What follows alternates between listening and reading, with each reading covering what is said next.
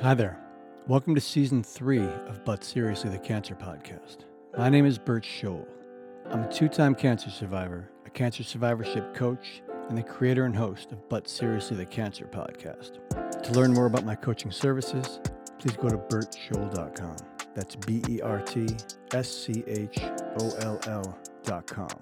And make sure to check out our Patreon page at patreon.com/But Seriously the Cancer Podcast. Today's guest is Rachel Westlake.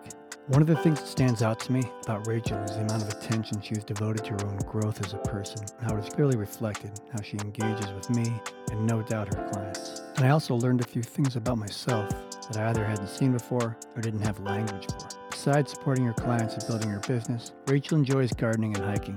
She lives in coastal Northern California with her partner and dog buddy. She enjoys cooking, creating random art, reading, body movement and building a mind-body connection, and being in nature with loved ones. Rachel has been cancer-free for 5 years. During this episode of the show, I talk about a childhood sexual assault from my past. For some people with a history of sexual trauma, this can be triggering or reactivating. If this applies to you, please be sure you have the support you need before continuing on with the episode. Rachel, how are you? I'm good. I'm happy to be here. I'm happy you're here too.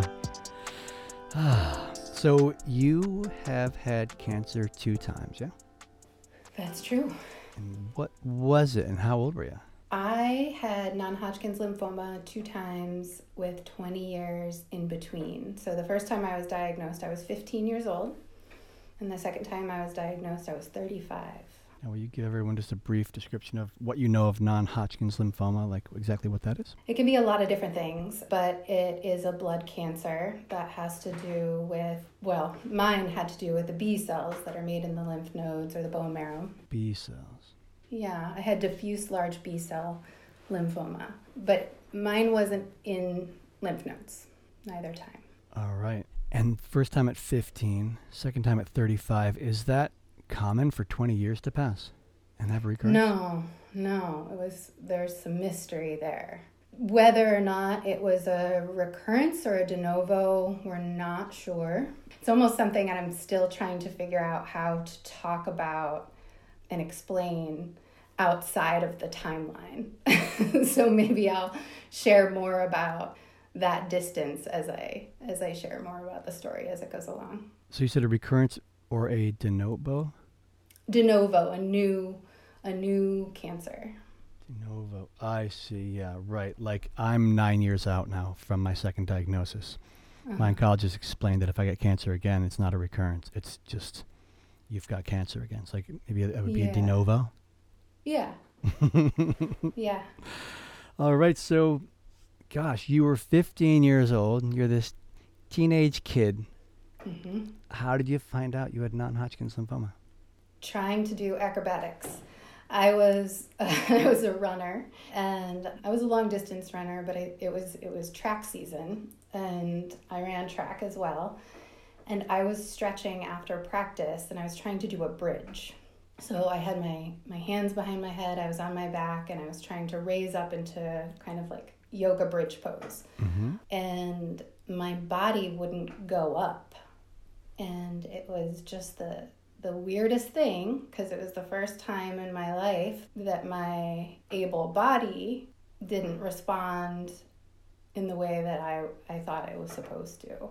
So I couldn't think my way, and I didn't even know that I was supposed to think my way to moving. You know, the body usually moves in response, but I wouldn't go up, and I couldn't make it happen. And that's because there was a grapefruit-sized tumor wrapped around my lumbar spine. And so I just thought it was weird. I wasn't really experiencing other symptoms or problems, and that was the only thing that was going on at the time. And I told my coach, and I told my parents, and we scheduled an x-ray. And pretty quickly after that, we scheduled an MRI. And that's when it was determined I needed surgery to remove a tumor at the base of my spine, which we didn't know what that was. And did they determine what it was during the surgery, or was it pre-surgery, like biopsy? There was blood work. I don't know some of the answers to some of the early stuff because I didn't understand cancer. I didn't think that was any part of what was going on. It might have been mentioned and totally went over my head.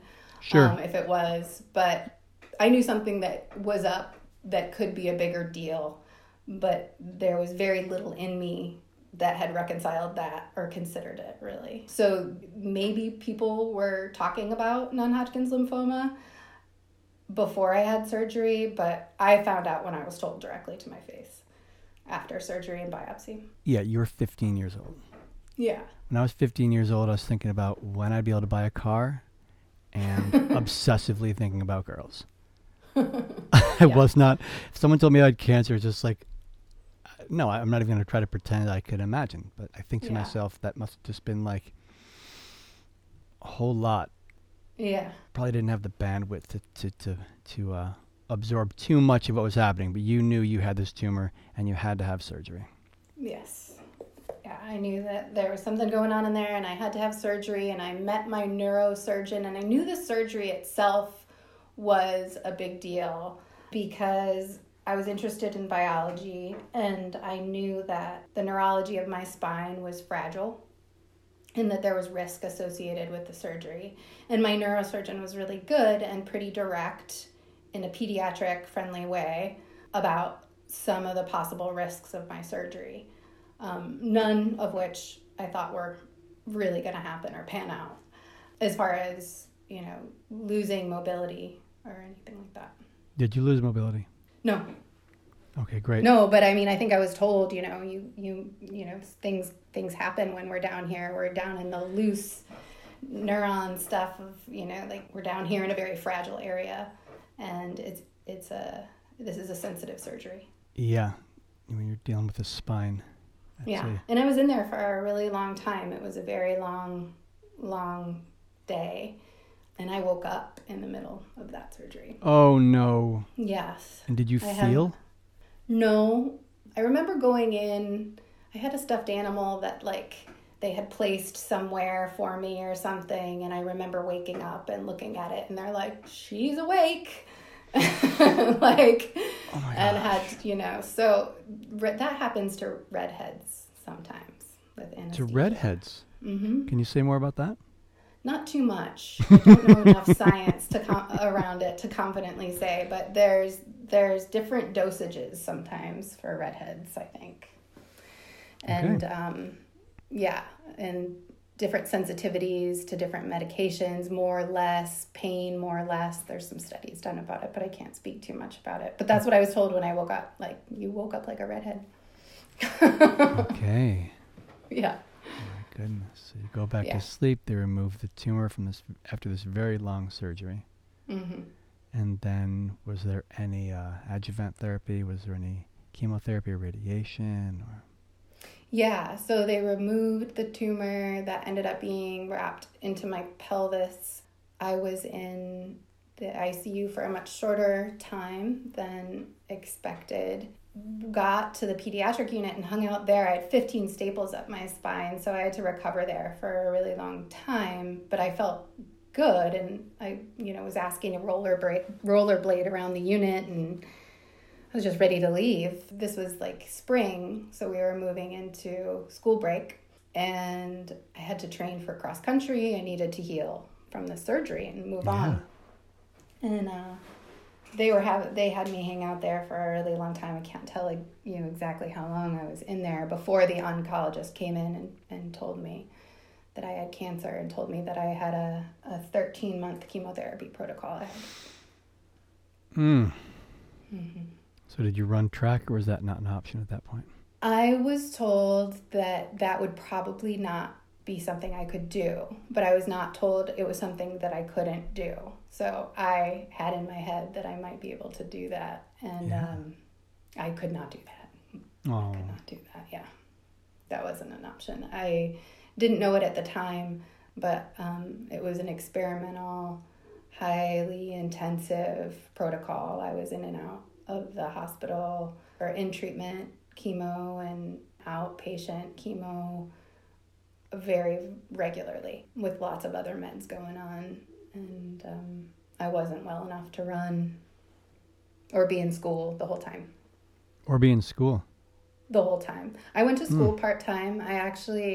My community and the teachers at my school were amazing, and a couple of them helped me at home.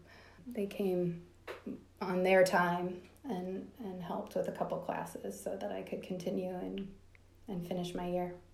That's wonderful. It was awesome. And then you went back and finished high school? I was a sophomore when I was sick.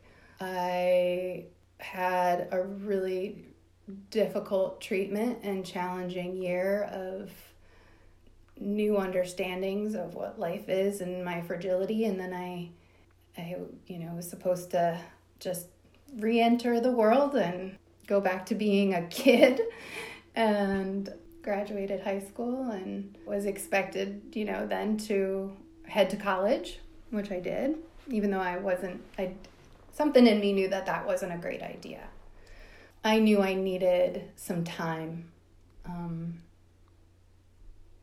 to integrate what had happened and to figure out what that meant for the rest of my life. But I grew up at a time and in a community and with the socialized understanding that if you could get into college, you went to college. And I said, I don't think I should go to college. But my parents were like, you're going to be great at college. You're going to go to college. So I said, okay, sounds great. And it was pretty easy for me. So I had a lot of time to hoot it up, which is what I did with college. Nice. Yeah, I did a little of both. I would go back and forth with that. But what you said earlier, you're supposed to re-enter the world. Mm-hmm. And that is such a significant part of survivorship. This supposed to re-enter the world thing. Hey, congratulations, you're cancer free. Go get 'em, kid. Yes. Whatever age you are. And it's just like, now I'm dealing with the fact that I have, as my way, I like to say, the illusion of immortality has been shattered. Yeah. And it requires a lot of attention for a lot of us. Mm-hmm. A lot of attention to that profound shift in awareness, not to mention any impact, mental, emotional, physical, spiritual, the treatment and the surgeries have had on us. Yes. So, get stepped over. Hey, ring the bell. You're done with chemo. Congratulations, bye. Mm-hmm. Mm-hmm. And I'm curious about your thoughts about that at 15 years old, or now reflecting back on being a 15 or perhaps 16-year-old by the time you were done, and noticing I'm supposed to re-enter the world now. Everything's just fine. Yeah.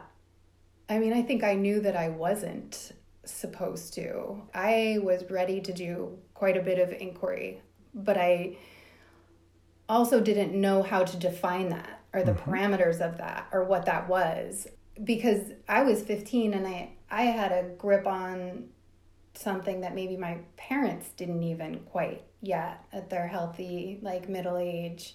My experience was our close to death experience as a family at that time, in that kind of way.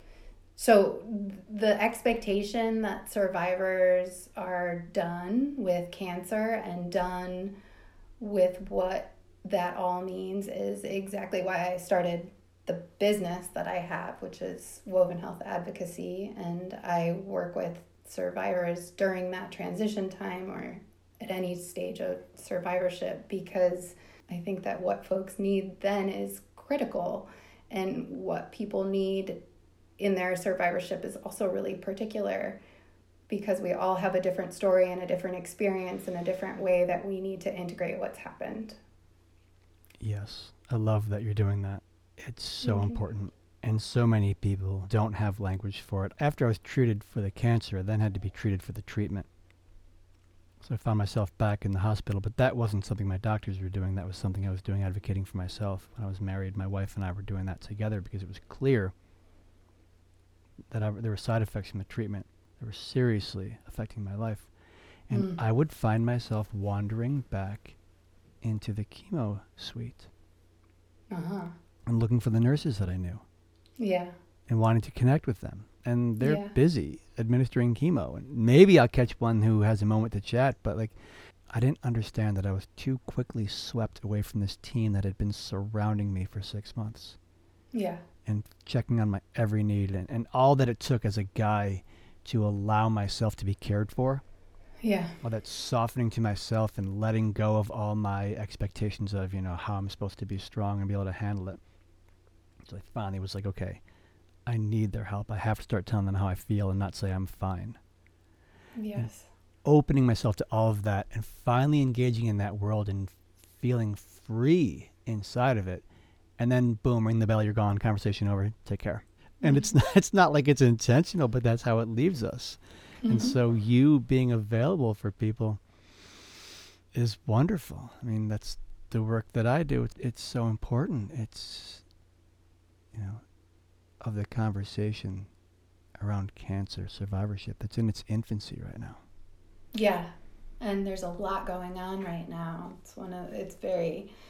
It's interesting what's happened as we've moved online in this past year and the way support organizations and stuff have innovated and grown in the past year. It's been interesting in the first year of my business to just see all that's out there because I, like many people, was in survival mode for both of my cancer experiences. And when I was done, especially the second time already being a health advocate, when I was done, I just had a particular way that I wanted to handle and manage my health. And it didn't really have a lot to do with connecting with other resources too much. There was some of that. What I do is try and help folks connect with what's out there and create a team and provide patient advocacy because I'm a board certified patient advocate too. But we don't sometimes know what we need when we need it. And we don't know what's out there when we need it. So I do a lot of resource organizing and I do it in a very customized way because,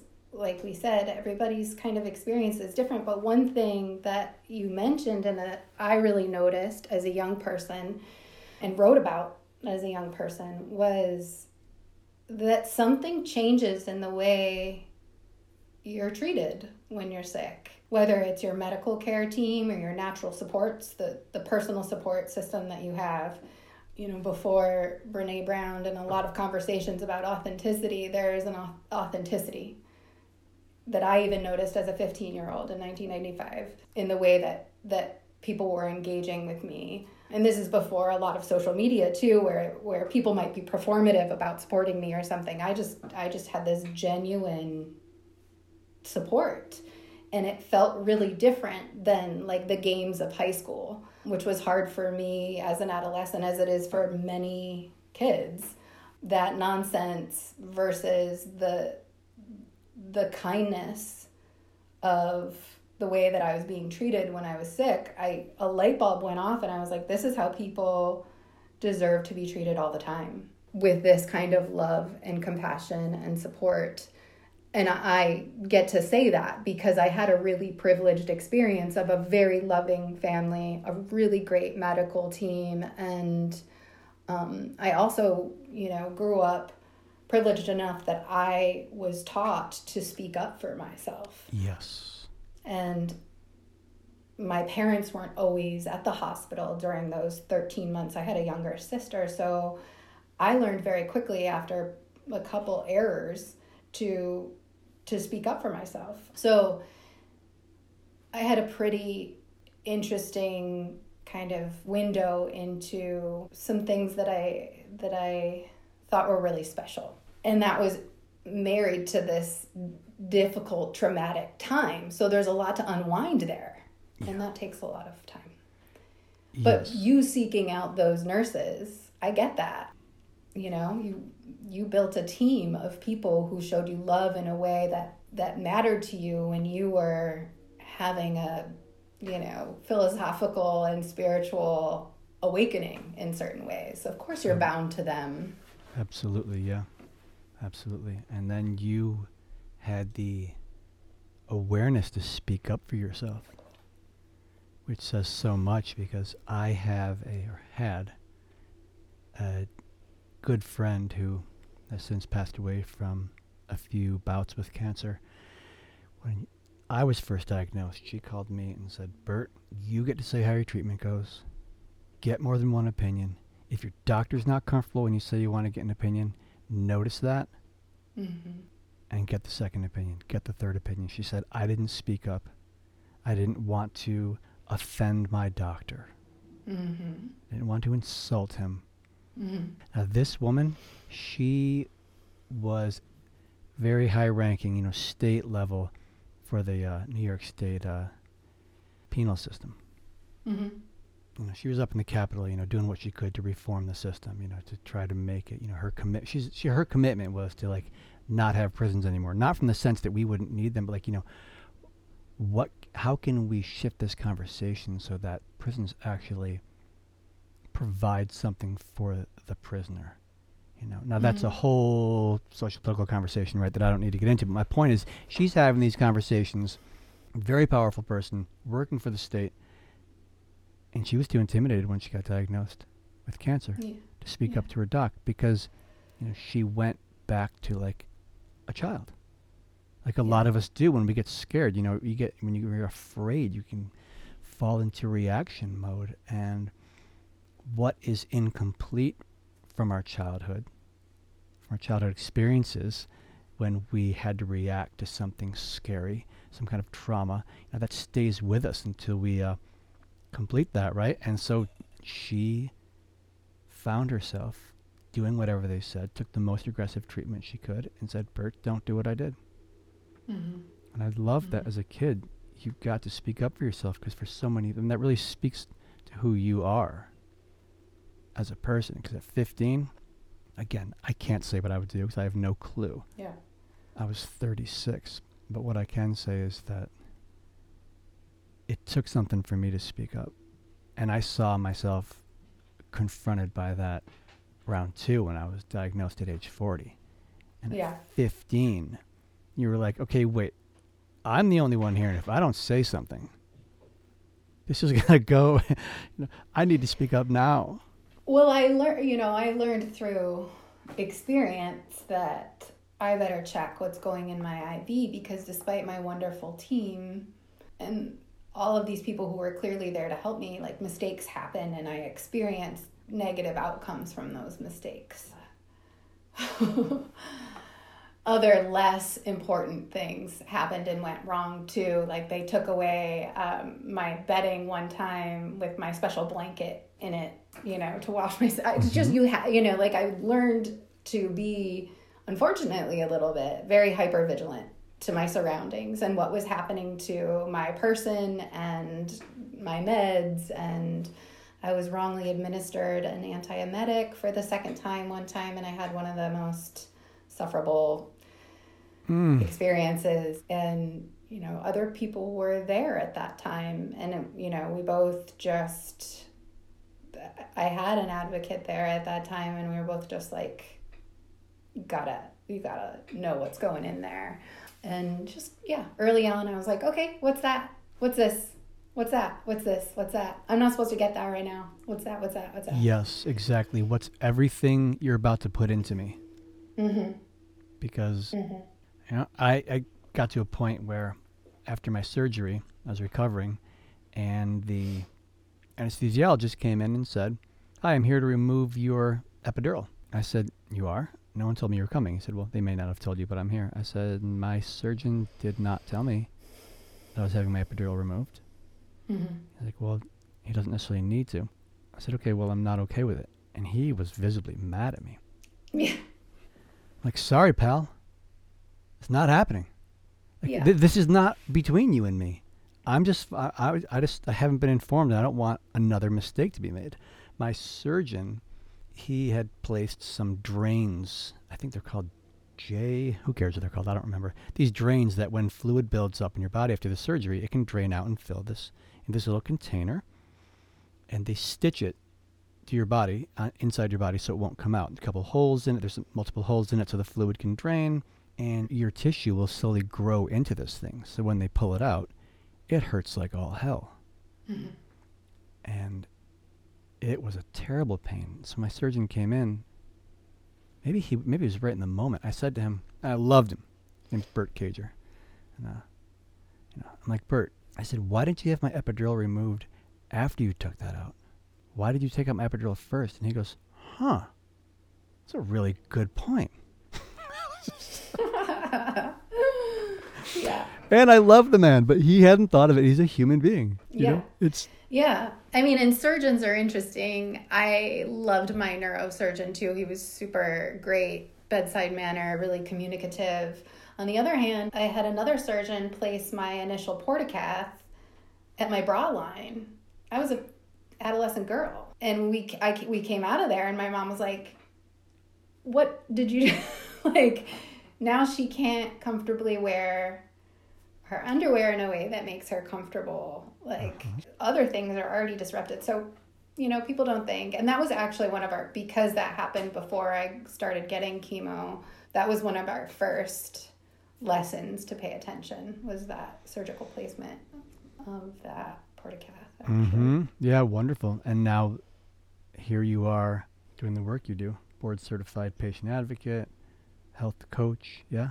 Mm-hmm. And there's a vigilance you bring because you've been there. You've had things done incorrectly. You've had things put into your body when they shouldn't be. That's someone you want to keep close when you can.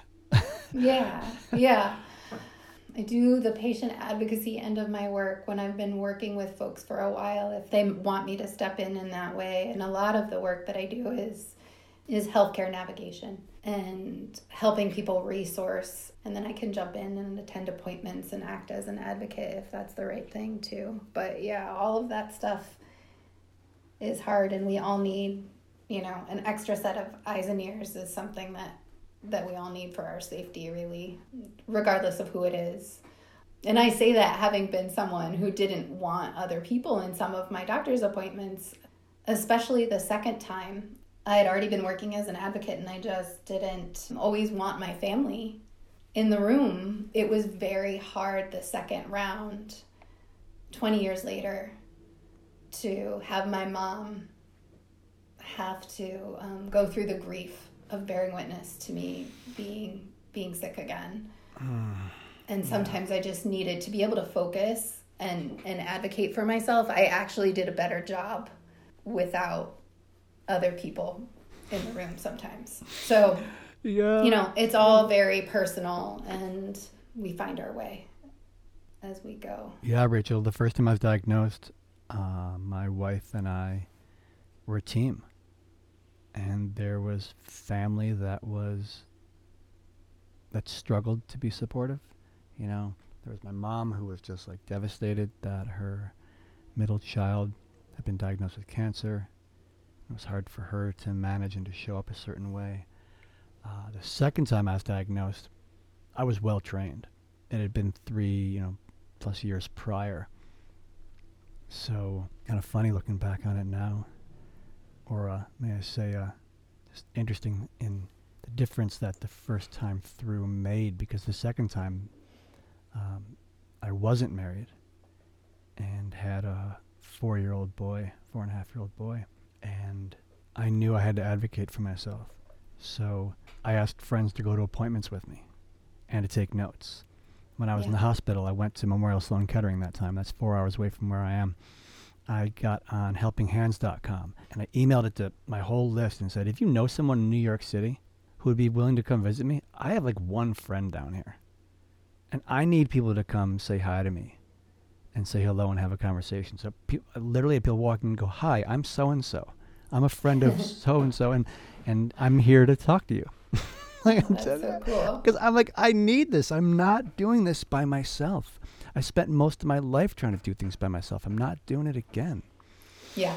And I knew how to ask questions and how to, I was happy to see that my surgeon and oncologist, they're both rock stars. Anything I asked about, they explained in detail how that had already been covered and answered all my questions. And I quickly learned, these are not like my other oncologists. There's very little, if anything, probably nothing is going to be missed. I mean, she told me one time to go see a urologist, and a month later I get a phone call from one of her staff.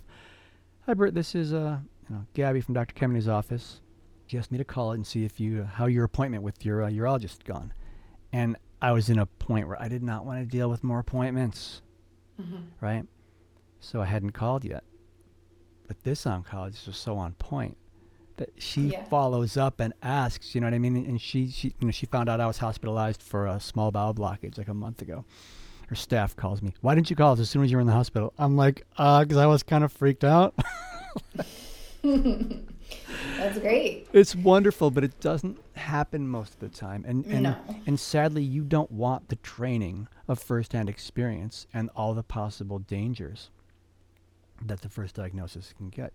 You want someone like you or someone like me. Sadly, there's so many people who are not familiar with the conversation about, why would I want a health advocate? If people haven't been through the system in an intensive way before, there's just, and I was thinking about this when you were, talking about how your friend didn't want to make the doctor mad. The system is set up to reinforce a power structure that doesn't necessarily always work for our collaboration with our medical team.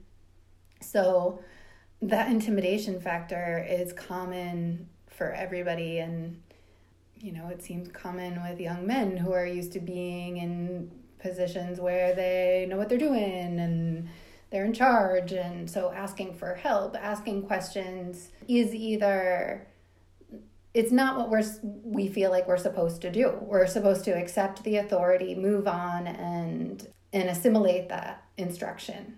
It's a dictatorial and instructional space. And what are some signs of that? That we are asked to call our physicians Dr. So-and-so. I learned to ask my physicians if I can call them by their first name.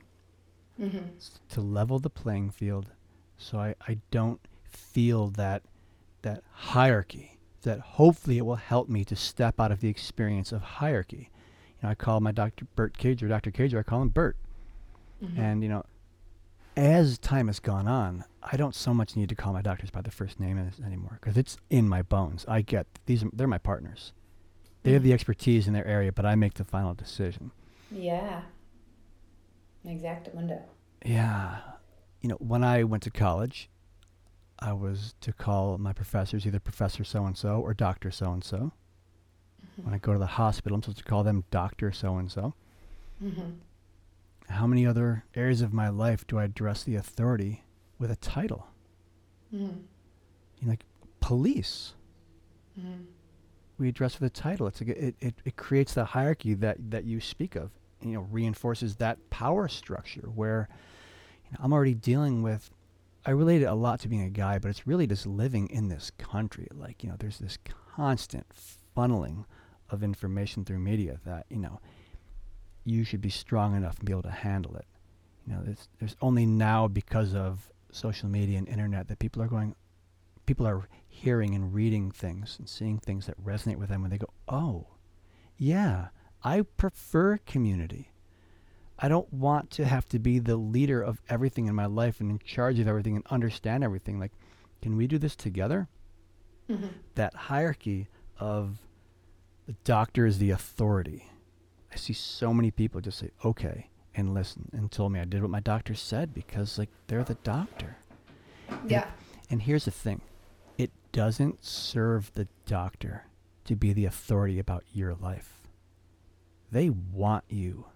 Any good doctor wants you to be involved in the decision making. Otherwise, everything lands on them. Yeah. And I think, a lot of this has to do with we could go down a very political and philosophical rabbit hole here, but the separation between the body and the mind and who's in charge of what is all folded into this. I think there's a difference between honoring people's knowledge and their experience and an authority.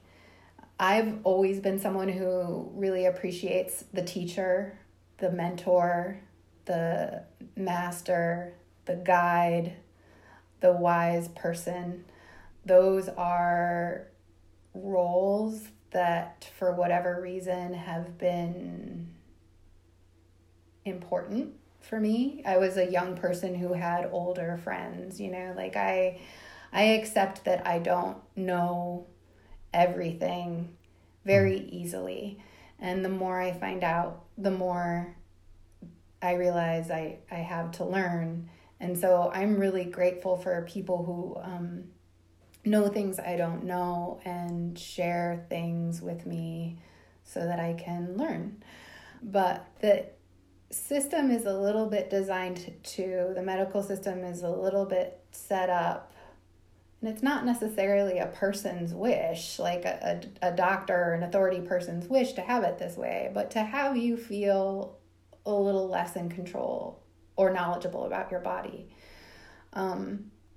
So a doctor does want, some doctors do want their patients involved, and it can be particularly helpful when a person is in touch with their body and can articulate their needs and their physical and emotional experiences, because it can inform, how the team moves forward with you at the center of that team. And that's usually how it works best. But, patient-centered care we're working on it.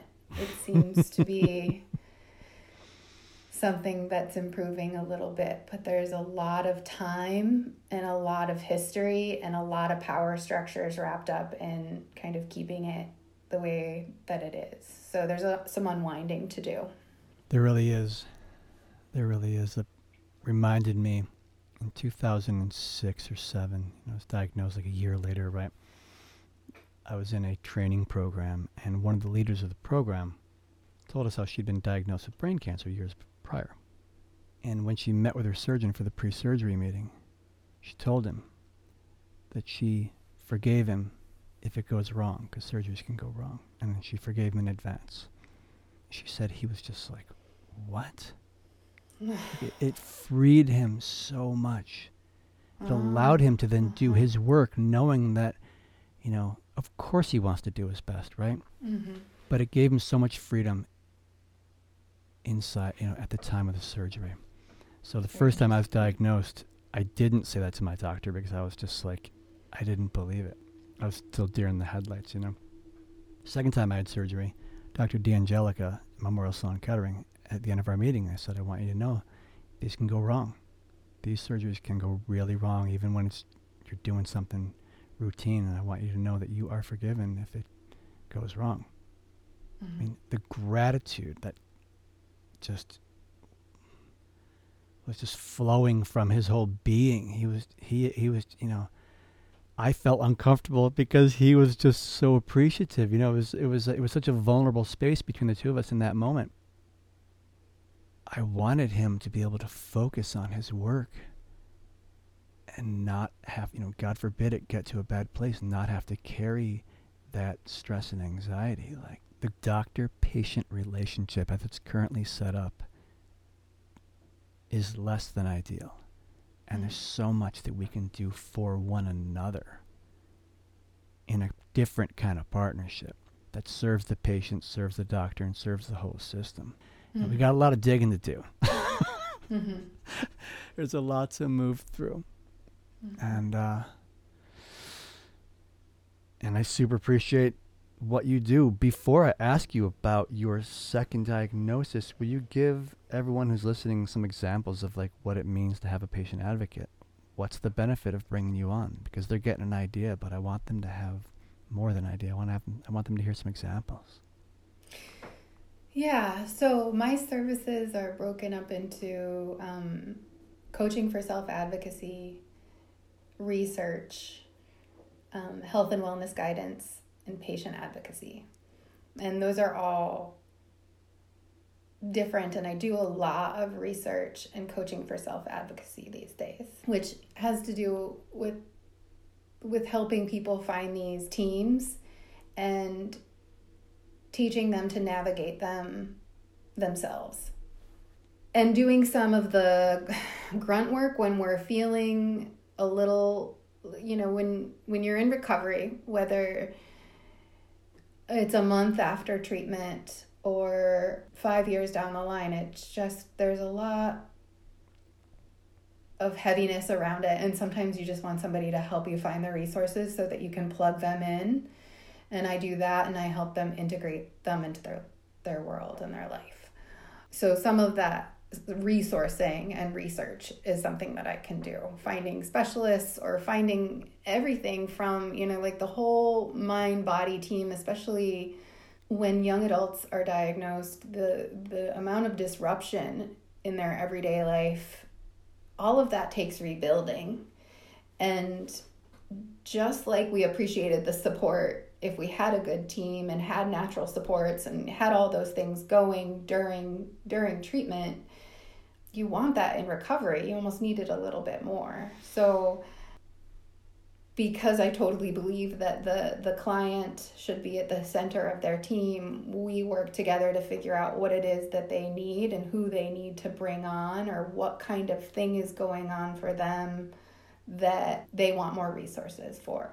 And then I help give them some options, and we figure out how to plug those folks in for them. So a lot of folks want some mental health support, but some people might not want to go to talk therapy, for example. And so we work through what kind of emotional, psychosocial support might be great for them. And depending on their insurance and their financial goals and needs, we find resources that can help provide that kind of support. So maybe, a young man who recently had testicular cancer and is recovering doesn't want to go to talk therapy yet, because that's not really something he's comfortable doing now or ever.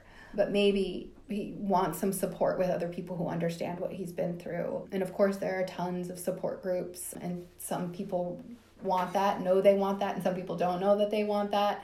And it's also really about finding the right group, people who share your values, who you're interested in talking with. So there's good fits for all of those things, and finding what is a good fit can be laborious enough to keep you from doing it. Maybe someone wants to explore a certain kind of mental health therapy and they don't know if it exists, or a modality is right for them. Maybe they want acupuncture, parallel care, functional medicine support to bring their gut back online, and they don't know where to find that. So I can provide a lot of those options. As a patient advocate, I can plug in by going to appointments and being eyes and ears, and that's kind of like a really cut and dry, I do that service when people know what they want and have a little bit of experience navigating stuff in the first place, and they can say, please plug in here. I know that I'm going to get triggered, or I'm going to get a lot of information this day. Can you please attend this appointment or help provide me with notes during this appointment? Can you plug in and make sure that I'm covering this? And I really make an important distinction between that and health and wellness guidance, because I think, from the get-go, if people know they know what they want, we clarify that, and then I do that particular thing for them. And if they don't know what they want and they don't know what kind of help they need, usually we go to health and wellness guidance services, because they're basically saying, I need some help figuring out how to do this. And that, can move into coaching stuff too. So those are the ways I talk about the different things that I do. I love it. During treatment or during recovery. I'll give you an example. When I was diagnosed the second time, it was from the same hospital. They've been doing scans. They're not local. They're like an hour away. They diagnosed me the second time. I went to Rochester, New York, which is like an hour and a half from here. I grew up there. Oh, nice. Yeah. Did my second opinion there. Uh-huh. The oncologist was lovely. He looked at me like he was annoyed that I even went and saw him. He's like, I do the same thing. It's like, oh, I'm sorry I annoyed you, sir. Yeah, it was very odd.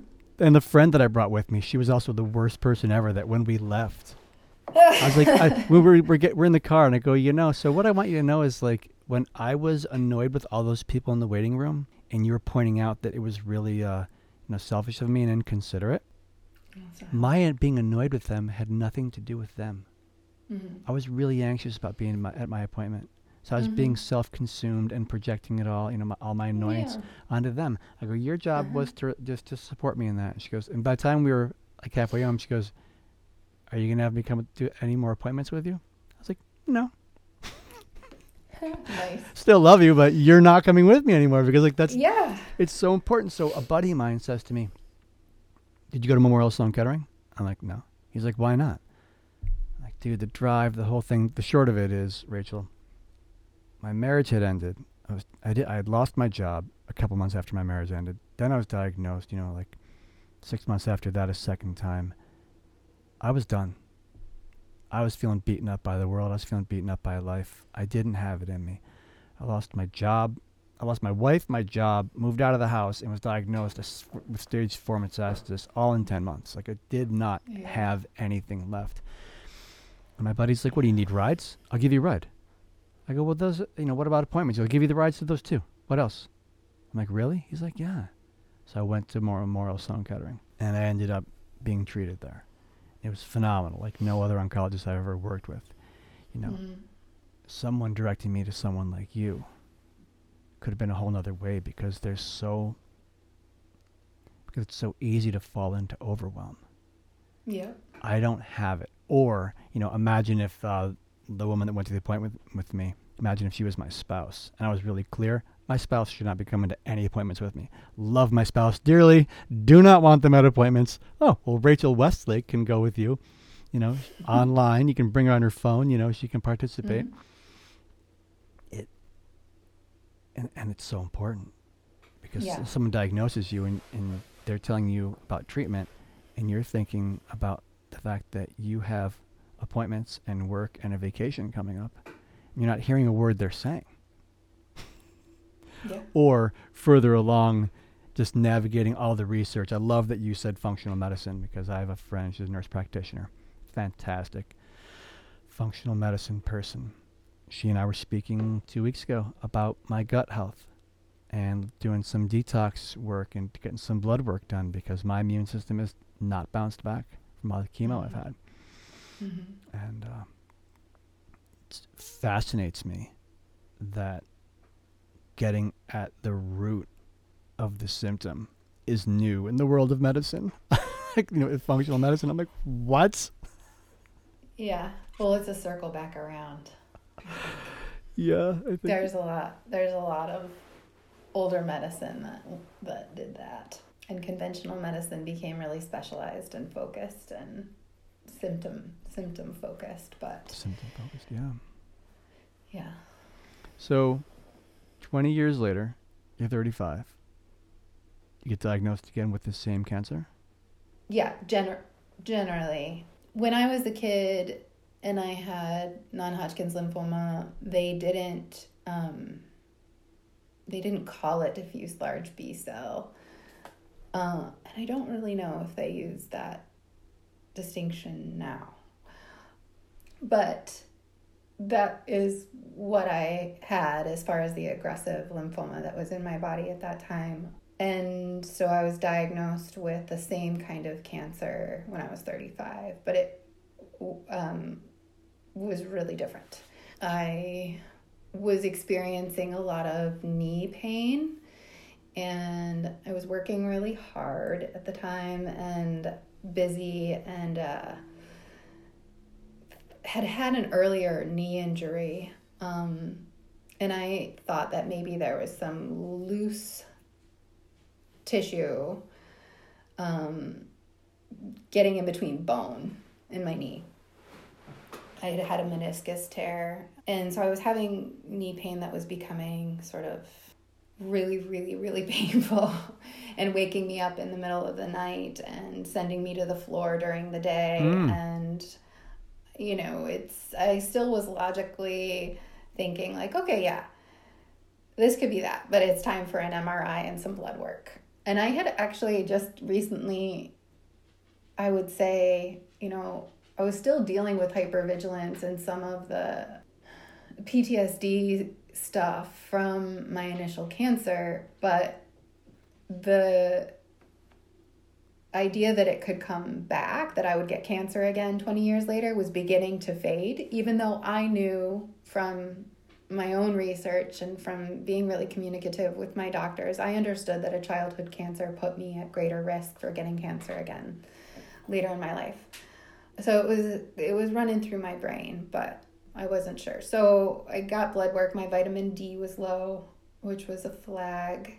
And I think there was one other thing, but I didn't have, and I've never really had some of the traditional early blood markers. But anyway, I got an x-ray and I got an MRI, and the MRI had just, the MRI report was just insane. It was like, present non-Hodgkin's lymphoma or old non-Hodgkin's lymphoma, but probably present non-Hodgkin's lymphoma or something. And I was just like, this is nuts. And I was in the process of moving I live in Northern California. I was in the process of moving from Humboldt to Santa Cruz, and I was going to start my advocacy business. I had been doing other stuff for a really long time. I'd been doing advocacy on the side, and for a while, this like direct client-patient support. But I, was ready to kind of just like delve totally into that. I was really excited. I was making a big move. I had been in Humboldt since graduate school, and was transitioning. And I sent the report to my pediatric oncologist, who is an amazing, amazing doctor, and I just trust him fully. And I wanted his read on the report. I wanted him to send it to his radiologist. And, we had a conversation on the phone when I got it. I reached him and I was just like, this is nuts. Like, he's like, that sounds cuckoo. And he was kind of in my camp of like, maybe there's something misread here. Send it on over. Because I live in a rural area. These are not teaching hospitals in my local area here. It doesn't, we have great radiologists, and he read it right, but I wanted that second opinion from the institution that I trusted and the doctors that I trusted, and he confirmed it. He was like, yeah, looks like that's what those scans look like. So get in with an onc. And I think I probably already made an appointment with an oncologist locally, and I showed up to the oncologist with my partner, and he was like, oh yeah, it looks like there's cancer all through this leg here. We should go get another scan, I guess. And I was like, should I go get a PET scan now? And he's like, yeah, let's schedule a PET scan. I was like, okay, let's go get a PET scan. And show back up at that place, and he's like, yeah, this is all cancer through the bone marrow of all of your legs, and it looks like there's some in the upper lymph node of your neck. And there was major communication problems in that appointment. There was no sensitivity. I mean, I don't even know, he didn't seem to have the ability to talk to me like a person, like he might not be able to. He was just very, very clinical and very removed. And it was yikes, almost interesting. So it was like the shock was sort of twofold, because I didn't even feel like someone told it to me, and the way that he told it was so abrupt. And so I just kind of got back in the car, and I was like,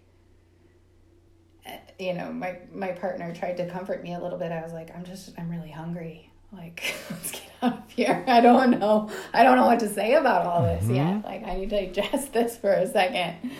So I did tons of research. I, rewound the tape on the move, went down and grabbed all of my stuff that had started to be moved over to Santa Cruz, and came back here to make a plan. And then I just started reading tons of literature. And I talked to my pediatric onc several times, and I just decided to go back to where I was treated as a kid. I wouldn't be in pediatrics, but I wanted to stay there. And they had my pathology slides still, because I had been a part of an experimental treatment when I was a kid, and they were about to expire out of the archives. So they were able to review those when we discussed my diagnosis and treatment plan. And what that pathology revealed, which wasn't read then, was that there was evidence of follicular lymphoma in my initial pathology. It wasn't found in the bone marrow of my legs the second time, but it was when they reviewed the slides, they found evidence of that, along with the diffuse large B-cell lymphoma in my initial tissue samples when I was a kid, And so, of the tumor that was around my spine. yeah, so by finding evidence of follicular lymphoma, what did that provide the team? So follicular lymphoma is a latent, quote unquote, incurable lymphoma. It was also adult follicular lymphoma, which isn't found in kids. And we didn't find evidence of it in the bone marrow samples that we got in 2015. So it was really hard for them to then say what was going on. You know, there were things like, well, you shouldn't have had it, and we would have probably treated the situation differently, but we might have treated it the way that we did when you were a kid anyways, and maybe this experimental treatment killed it and you don't have this incurable lymphoma anymore, but you probably have this incurable lymphoma because we call it an incurable lymphoma. So that's why it's really hard to talk about this, and how I don't know. I haven't really figured out when I tell my story how to share this mystery information without telling the whole story. Because basically what it means is that, you know, from what we can tell from a conventional medicine biological standpoint, that you know, I have a latent lymphoma that has become an aggressive lymphoma. It has transmutated, and become an aggressive lymphoma 2 times, creating both the initial non-Hodgkin's lymphoma and the non-Hodgkin's lymphoma that I had when I was 35. And so when you say incurable, I notice you didn't say untreatable. Yeah, I'm not treating follicular lymphoma at this time. There are ways to treat follicular lymphoma if it becomes more persistent or aggressive. And right now we don't even, you know, have any pathology that shows where it is or what it would be doing or how it's hanging out. I don't know. Okay. You know, I don't know how or where it's hanging out in my body, if it is, but I know that we all have cancer hanging out in our body. And so I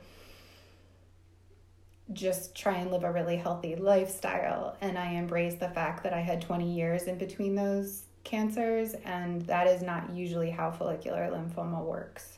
It would usually pop its head up much sooner.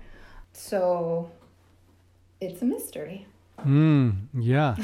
So, it's an uncomfortable mystery sometimes. Now, I want to make sure I'm following. What was discovered in your lymph node and leg? So there was actually not any activity. He told me that it would have made it even a little bit more scary. It was still stage 4 diffuse large B-cell lymphoma. It was in the bone marrow of both of my legs. But the nodal action that they saw on the PET was brown fat, which is good, healthy fat. High metabolism had picked up the sugars and was actually fine. So that was great. In the PET scan, you mean? Mm-hmm. Okay. But it didn't jump the diaphragm, but it was on both sides of my legs in my bone marrow and considered stage 4. So that meant an intensive protocol and a stem cell transplant. That's a lot, right? Mm-hmm. So say more about that. So they told you they needed to do what? You needed to have, what treatment did they recommend? They recommended a pretty standard treatment for recurrent DLBCL.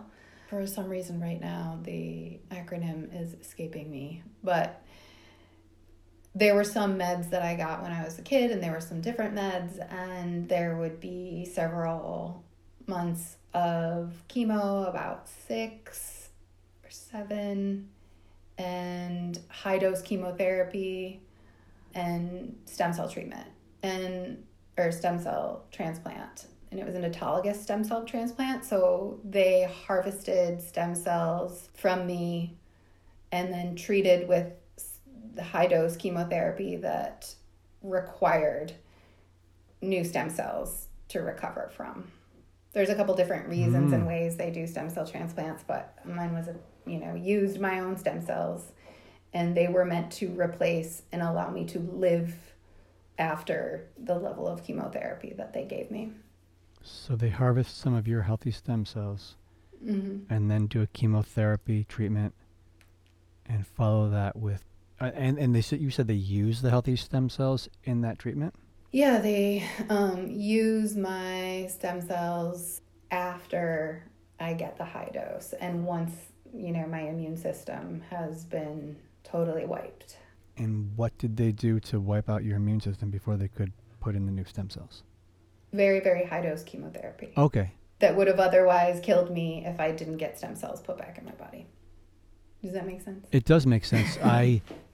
So early on in this podcast, I learned to not research people's diagnoses because, as you know, as most people have been through it know, that wasn't the case for me because I had blah, blah, blah. And this wasn't the case. I mean, I'll be a doctor by the time I've figured everything out. So I have had... Doctors don't know. And doctors don't know. And they love to default to, well, each cancer is unique.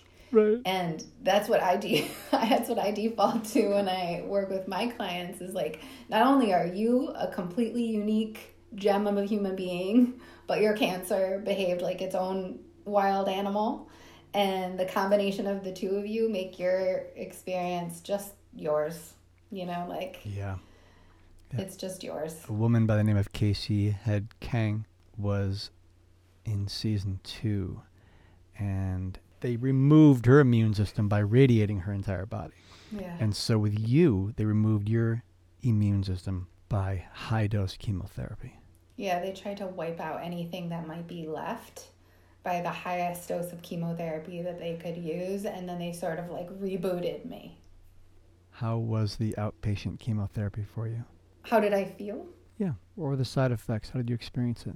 It was clearly they have made some big leaps in those 20 years. I mean, I also had I had different meds, different chemo medications, as well as a very different protocol as a young kid, but I was not as sick as I was as a kid. I didn't have fever and neutropenia during my treatment, which is when my white cells would go to 0 and you have a fever. That happened when I was 15. That happened a lot. I was admitted through the emergency room several times with fever and neutropenia as a teen, but I didn't have that. I didn't have really severe nausea, and I had pretty classic chemo side effects, but I had something to compare it to that was a little bit different, and I think it was a combination of the advancement of science and the differences in the protocol itself. But I did better. There were better antiemetics. I mean, I was told that really quickly when I got sick. They're like, we came up with some good stuff while you were gone. While you were gone. There's a great book. I don't know if you know it. It's called The Emperor of All Maladies. I've heard of that. Biography of Cancer. Mm-hmm. And I would say the name of the author if I looked it up, but I would destroy it, so I'm not going to. It's a brilliant book. Heartbreaking, and also reveals the evolution of cancer alongside with the evolution of treatment. And it's beautifully written. I tried to listen to it, the audiobook, not that long ago, and honestly, Rachel, it just brought up so much emotions. The visceral response, my cheeks just got tight right now, and then my mouth started watering, and I can feel the tears welling up. It's I was okay, not today. Brought up a lot. I, and for those of you listening, and for you, Rachel, I don't consider that a bad thing. Life is profound, right? And if the more present you're willing to allow yourself to be, emotion arises. And sometimes I lean into it, because I know it's speaking to me, and it's drawing my attention for a reason. And there's other times I'm I know you're drawing my attention, and right now I'm not going to go. I don't feel like going on that walk today. I don't feel like going on that walk this month. There's no requirements, but I really just being easy with myself, but it's a wonderful book. And cool, I wrote it down. Yeah, I think you'll like it. And it must have been nice to hear from them. We've made a lot of progress while you were gone. Yeah, it was. I was like, great. But there were really different things to think about this time. My fertility, stem cell transplant, about halfway through chemo. Actually, my pediatric radiologist bounced down. And I never got radiation when I was a kid, but he was the consulting pediatric oncologist. And he came over to an appointment and was like, hey, I think we really need to do radiation after this. And I was disappointed to hear his conviction around that. He's like, we don't really know what to do if this doesn't work, so we want to hit it. And my team knows very well that I care about parallel care and functional medicine and balance, and that for my experience, I don't like to use things like battle and hit and destroy, because for me it's about bringing my body into balance. And that I believed in the fine line between, once I committed to this protocol, between doing what we had to do to make sure that it was worth it and preserving my quality of life for the future and my body's ability to be resilient and recover from treatment. And I was balancing all of that as I managed my care the whole entire time, to their annoyance sometimes, for sure. But that was fine. We laughed about it a lot. And I was laughing at them, and they thought they were laughing at me. Been in those situations. Like, oh, Rachel with those ideas of her high-dose vitamin C and, all these other things that she wants to do. I was like, yeah, I'm going to do other stuff. We're just going to figure out how to work together, and you're going to, I'm going to introduce you to some other people on my team. And I'm not going to do anything to make this chemo not work. Right. But there are some other stuff that I'm going to do. And so anyway, hearing that radiation had to be a part of that was a little bit of a hit. Not only did it extend my treatment several months, but it was something that I had wanted to avoid for prevention reasons in the future. And especially at that point, knowing that there was this follicular lymphoma component, certain things need to be sort of like doled out now. I'm going to need ongoing scans, and we're going to always need to keep an eye on this, and the amount of radiation that I have gotten and will get in the future was a factor for me. Right. So I want to make sure I'm understanding you correctly. You declined the radiation in anticipation of the possibility of radiation in the future? I didn't decline. I just didn't like hearing that he felt so strongly about it. Okay. It was another thing that was a factor that was different than last time. It was another thing that I had to integrate that really was very different for me from my first cancer. Radiation, fertility. I think fertility was probably a little bit of an issue the first time, but it wasn't discussed with me. But high-dose chemo and fertility were issues to discuss. And I was an adult. I knew what was going on in a different kind of way. And it was, actually a lot harder. And it was harder, as I said, to watch my family have to deal with this before. And I was dealing still with the repercussions and the PTSD from the first treatment. So it was an emotionally more challenging time than the teenage, I'm plowing through this, ready for the next thing. Yeah, that's a great distinction between the two. As an adult, there's way more awareness. There's way more self-awareness. That's going to affect your approach. It's going to affect isn't the word I'm looking for. What's the word I'm looking for? Inform your approach. Thank you, yeah. So after 6 months of this, they wanted to give you some radiation. Was the radiation before the high-dose chemo followed by stem cells? No, it was after my stem cell transplant and recovery from the stem cell transplant. They gave me a little while to cook. and grow some immunity back. And then I did radiation. What's the stem cell treatment like? The stem cell transplant. I guess, excuse me. No, I did. Okay. I think I said that before, so it's fine. All the lingo. The stem cell transplant actually I was really curious and intrigued about how that would go.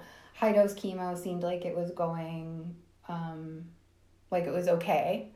I was reaching the levels that they needed me to reach, which was at 0 on all things, and not having white cells, and like being knocked out and giving that some time, giving the high dose chemo the time to really kill all of the cancer cells. They gave the time for the high dose chemo to work, and then I got my stem cells put back into my body.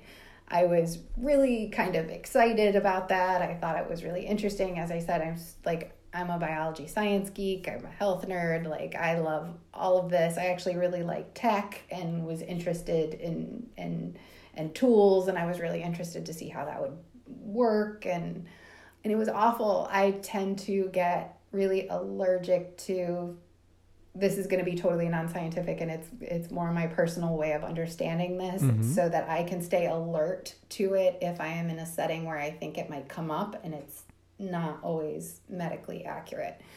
But I tend to get allergic to things that hold other things.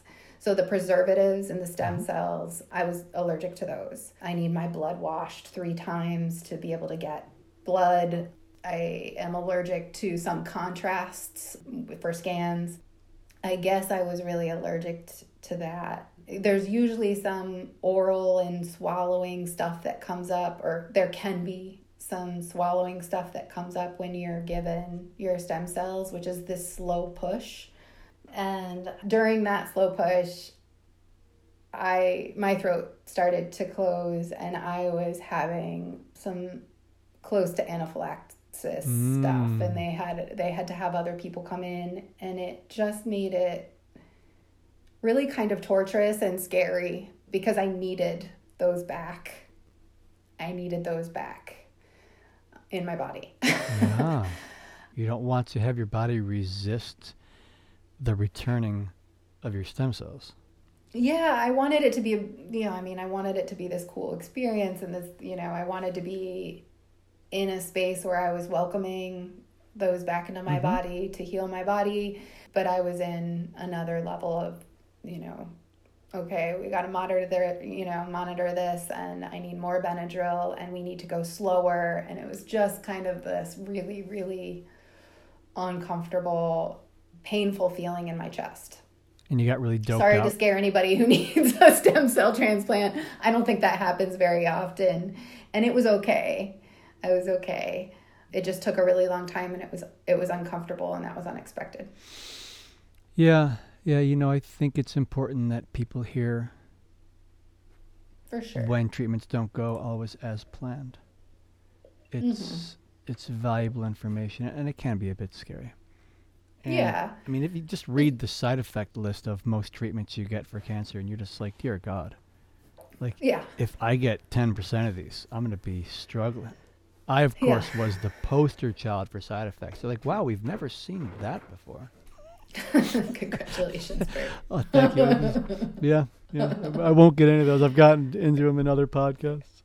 No, I'm happy to hear it. I mean, you need like a badge vest.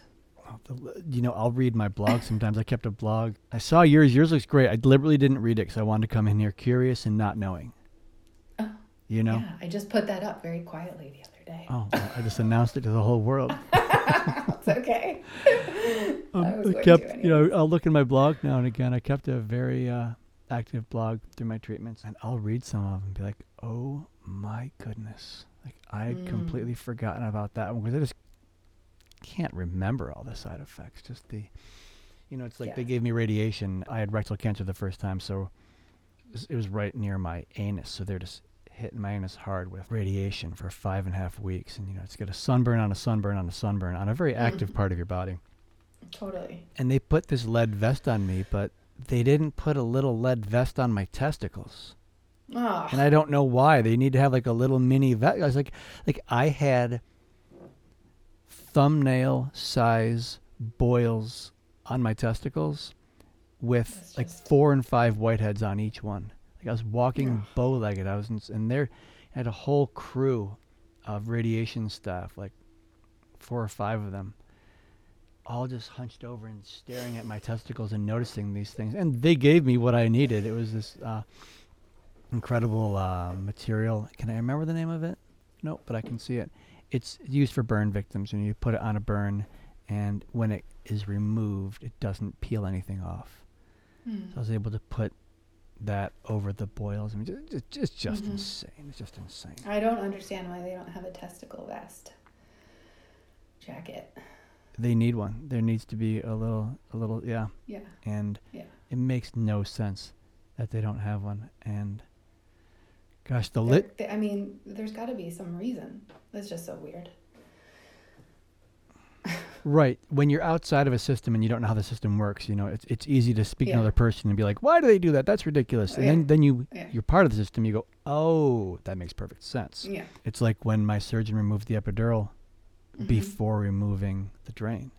It's like maybe they don't put a testicular lead jacket on you because no one's thought of it. I don't know. It's like the list of questions that I could hit any doctor up, any oncologist with from all these conversations. It's just phenomenal. And that's, in part, that's what I hope this will provide, that this will land in certain ears where someone's going to say, wait a second, we were just talking about that, and forward the cultural conversation, the dialogue about cancer.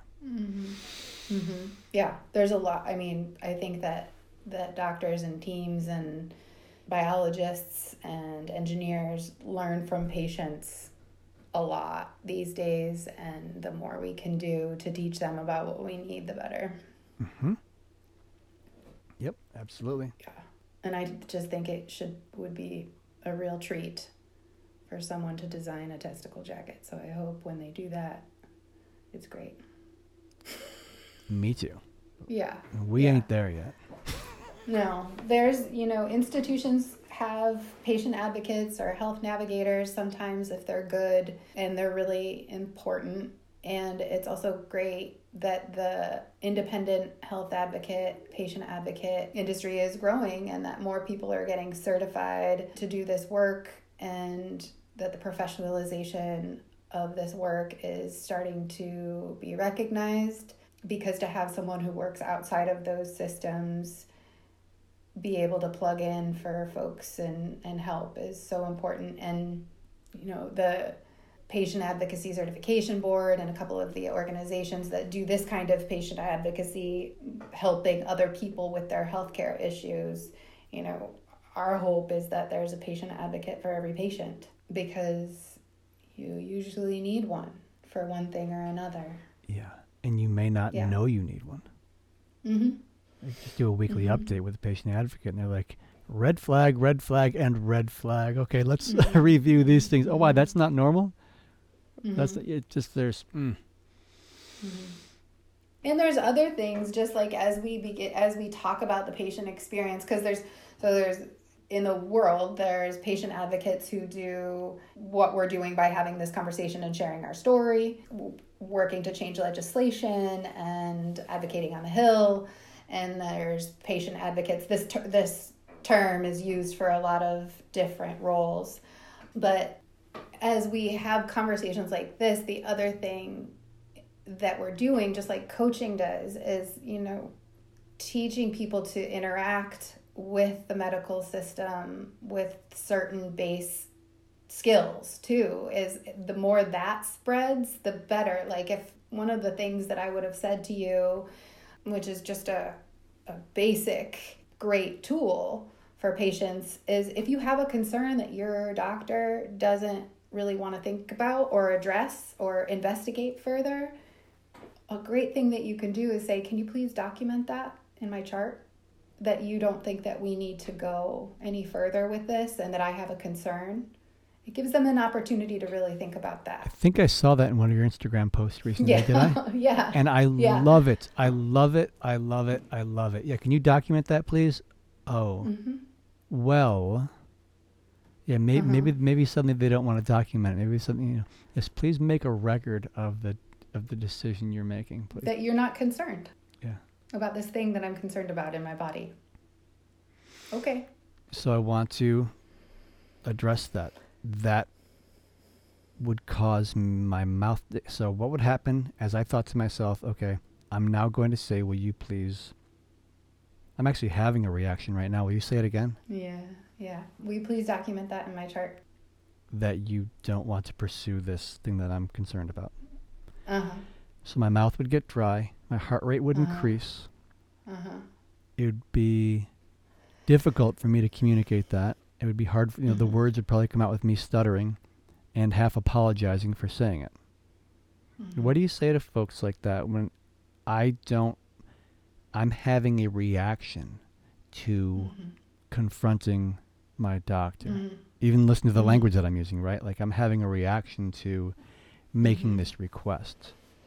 I don't want to make waves, cause upset, have the doctor resent me. What do you say to a person who doesn't want to say that? Yeah. So if we were in a coaching for self-advocacy session and I suggested that, if it got to, they had a concern, we were talking about how they were going to talk about that concern in an appointment, and I made a suggestion like that as maybe like a last choice or second to last choice of ways to navigate that. And they said, just the idea of that is making me feel really uncomfortable and ungrounded.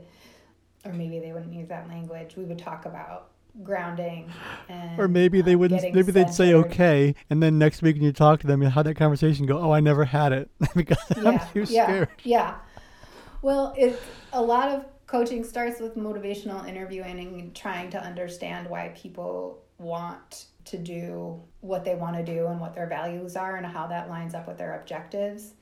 And that can be micro or macro. And in things like this, if someone wants to figure out what's going on and the goal is to be heard about this concern that they have, then a lot of it is connecting with that goal. But that doesn't mean that people aren't going to be triggered no matter what. It's hard for me that the relationships that I built when I was a teenager were really formulative of the way, is that the word?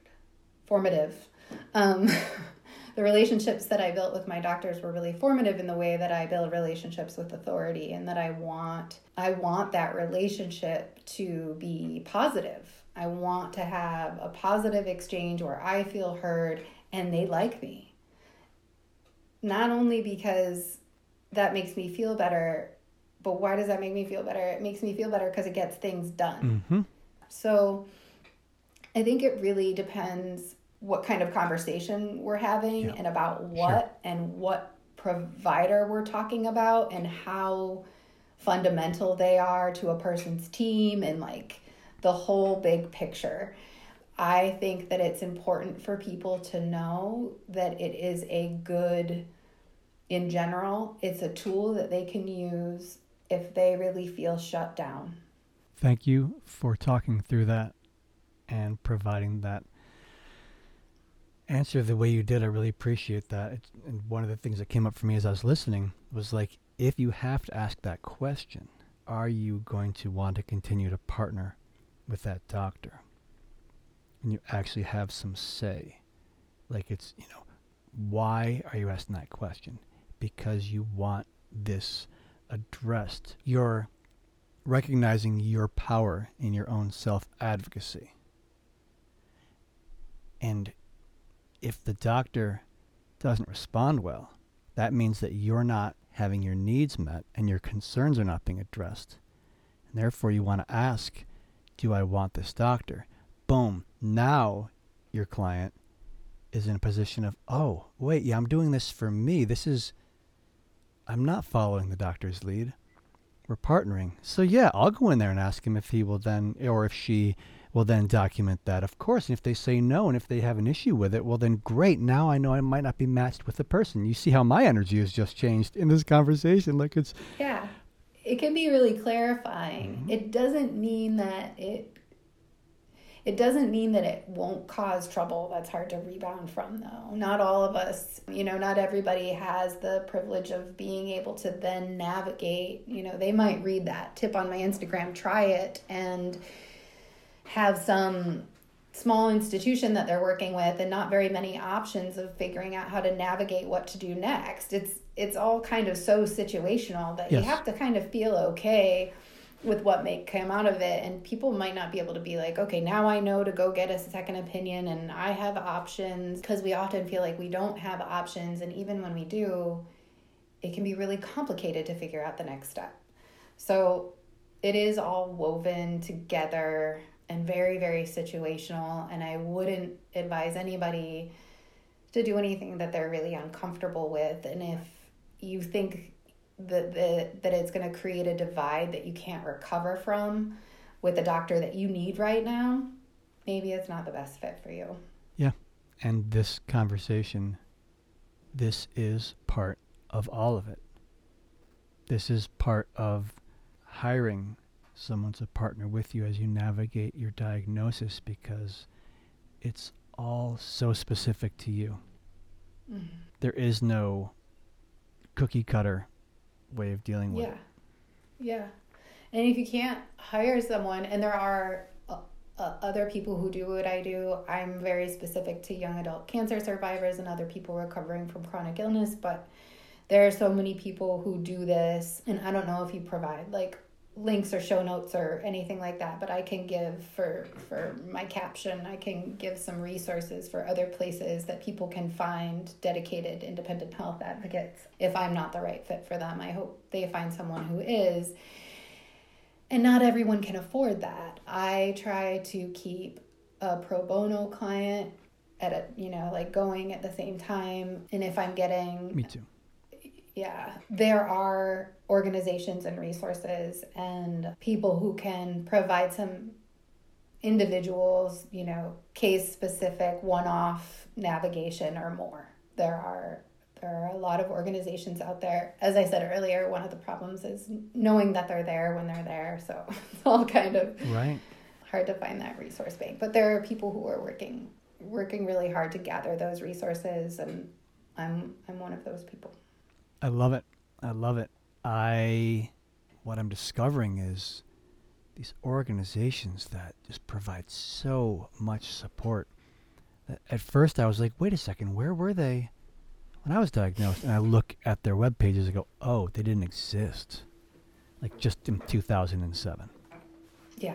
Like it's a very different world. There's so much information. There's so many people out there creating foundations so they can, and NGOs, so they can do what you and I are speaking about, or may I say, so they can be a piece of it. It is developing. Again, we are in the infancy of this. Yeah. And it's exciting, and it's frustrating. Yeah. But people are talking about things like patient-centered care. People are talking about comprehensive care. People are talking about whole person health. People are talking about mental health. This is amazing and wonderful. And we just need to be a part of continuing that conversation and changing the conversation around it. Yes, we do. And so you had your stem cell transplant. Uh-huh. They went well, ultimately, other than being on a lot of Benadryl, which probably wasn't very pleasant. Mm-hmm. And did that complete your treatment? Then I did the radiation, and then I pretty much jumped on a plane and moved back to California. And when was that? That was January 2016. January 2016. So it's 4 years. 5. It's 2021. I keep forgetting. Yeah. It's 5. Yeah. 5 years. In my world, in my in the part of the cancer world that I have found myself, 5 years is a big number. Yeah. I I tell you, it kind of just passed. And I was like, oh, cool. I have like special moments and special markers and things that I honor about time passing with my treatment. But again, for me, because it was about coming back into balance, I mean, I think it would be cool. I think that, like I got my stem cells in late October. It was a little bit before Halloween. Like that definitely was kind of a special thing. But I don't, now with the confusing nature of my diagnosis and the way that this has all gone down, I don't do a lot of anniversary stuff around my cancer. I was wondering about that. Experience. Yeah. I'm not an anniversary person. I don't really, some people are like, yeah, this time of year is hard for me because I lost so-and-so or this happened to me. Like, I understand, I'm following, but it's not how I operate. So for me, my doctors just pounded into my head, 5 years, bud. If you get to 5 years, that's a big deal. So it became a number that I was like, okay, I'm here. It's been 5. And then if my scan is clear, I know that 10 years can also be 10 years means something. I believe that if next December my scan is clear, that I may no longer have CT scans, which would be great because anytime you can avoid that kind of radiation, you want to. And gosh, the contrast is bad for your kidneys and da-da-da-da-da-da. And at the same time, when I left the hospital, when my wife and I left the hospital with our baby, we're driving down the road, probably going 5 miles an hour the whole way home. And I'm like, they're just letting us leave with this baby. We didn't have to pass any tests. We just got to leave. Okay. Same thing with I'm anticipating a similar feeling. It's like walking, if they tell me after 10 years, okay, we don't need to see you anymore. I can imagine myself just being, looking back, like I'm really just going to leave and nothing, you know what I mean? Like no more tests, no more scans, just let us know, if you have any symptoms, go see your doctor kind of thing. It's, I'm not going to pretend for a moment that it doesn't seem really odd. It's like another aspect, I guess. I'm only seeing this right now, that it's similar to when chemotherapy ended and I left. It's like, no one's going to be here with me watching. No one's going to be making sure that my body is functioning properly. Yeah, I know. And I guess that's why creating ceremony around those things is actually really great, to kind of to market ourselves and to honor it ourselves. And I think for me, because I got cancer 20 years later, and at that time found out that I had a latent lymphoma in my body the whole time, right, that I didn't know was there. Probably not even absolutely. No, there's not a way to understand it not absolutely being in there the whole time. It's all just so, and the kind of ethos and the feeling, the value that I have, that it's also unique for everyone. I just don't mark it with time. I feel really glad for the time that I have. I feel like I'm still, on a personal level, I feel like I've had an amazing healing experience over the past 6 years for a lot of reasons, but I honor the process of that, and I notice what's there that I'm still working on, and I look at that as a new project kind of all the time that I allow myself to be fascinated by and curious about and not obsessive about. And I check my identity a little bit around cancer and making sure that other parts of my identity are rounded out. It took me a little bit. I knew I wanted to do health advocacy, but it took me a little bit to really embrace that I wanted to work with cancer survivors because I wanted to make sure that I was coming from a place where I was ready to do that without being too in the mire, because the kind of work that I do is about being focused on other people. So it's interesting. I mean, this is the first time I'm publicly sharing my story in this way, besides with my community. I'm honored. I'm honored that you're doing that here with me. Yeah. I want, the way that I want to be in the cancer communities now is as someone who is here to help. And that doesn't mean that I'm not always working through my own stuff with it, but it also means that it's not where my identity is focused right now.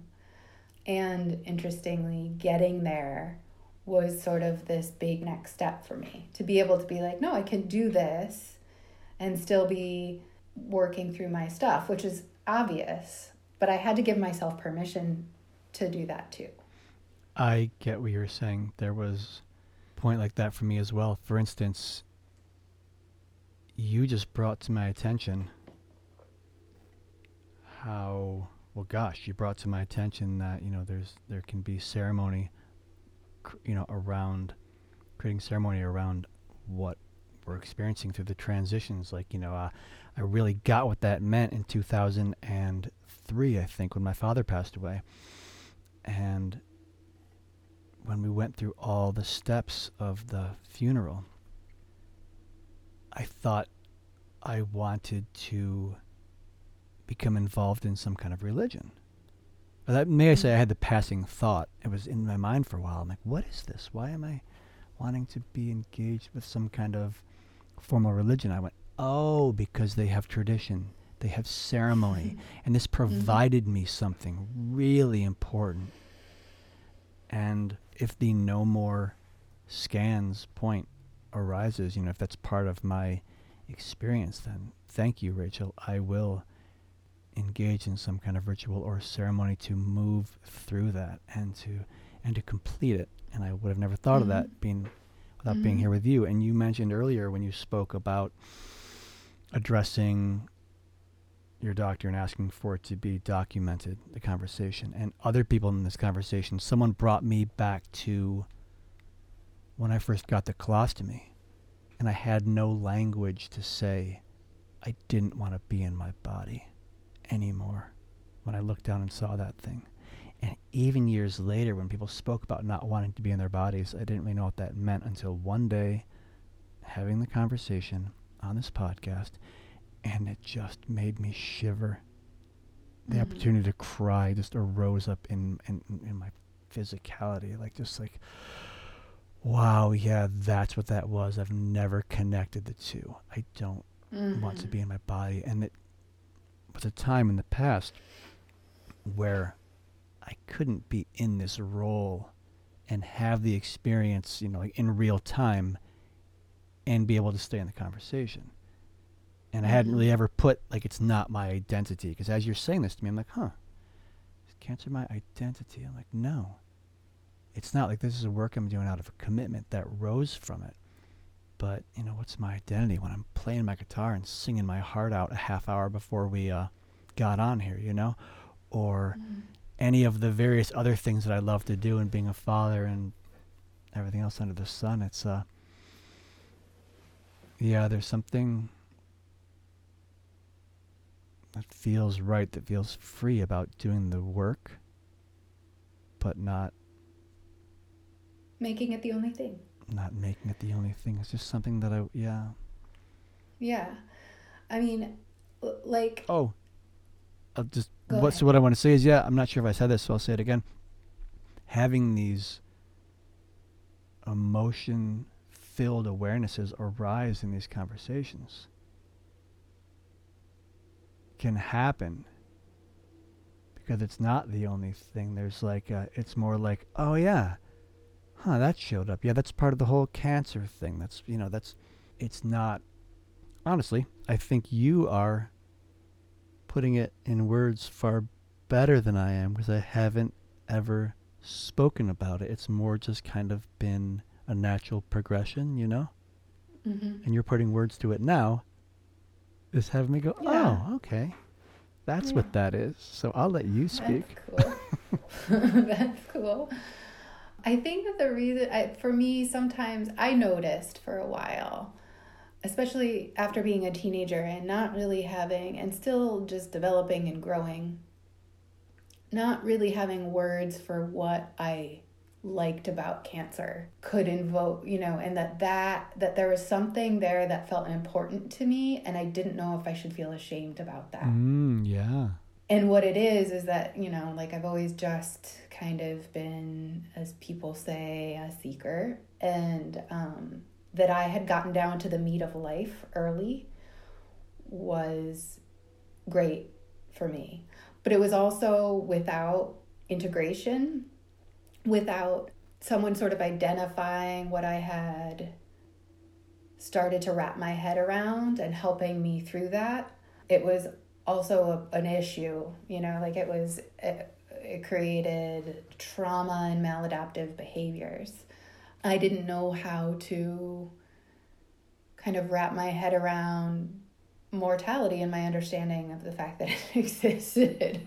And I didn't know how to integrate that information, and I didn't have the right support to do that.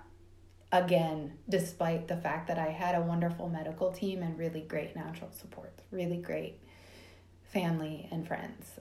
And it was also in my kind of personal philosophy, probably genetics and just propensity to be really comfortable with the light and the dark being really close to each other, and sort of rock starring my way around that for a while was my thing.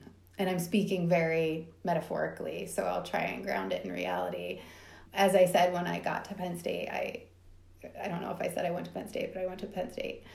And the Penn Staters will be glad because they like to hear Penn State. So I just partied really hard, and I didn't have to work very hard to do well at school. And I got to college as a 17-year-old and had not integrated what I had been through.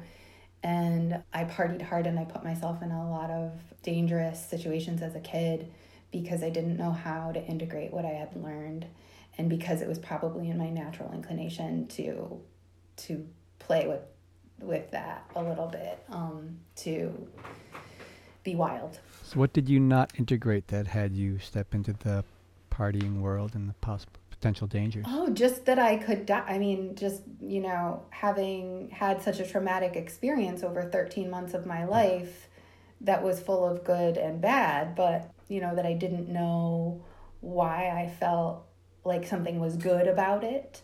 And I was pretty self-reflective, but I didn't have all the tools. You know, I was building self-awareness, but I also, when you're young and you don't know how to build self-awareness, it can become self-indulgence pretty easily. So, you know, I just was kind of a mess with it for a little while, and that continued for a really long time. I also didn't feel safe. I mean, I had trauma. I didn't feel safe. I disassociated regularly. I put myself in risky situations to make myself know if I felt safe.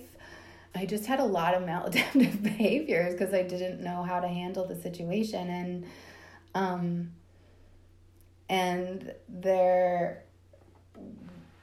And alcohol isn't a really good friend to my genetic makeup.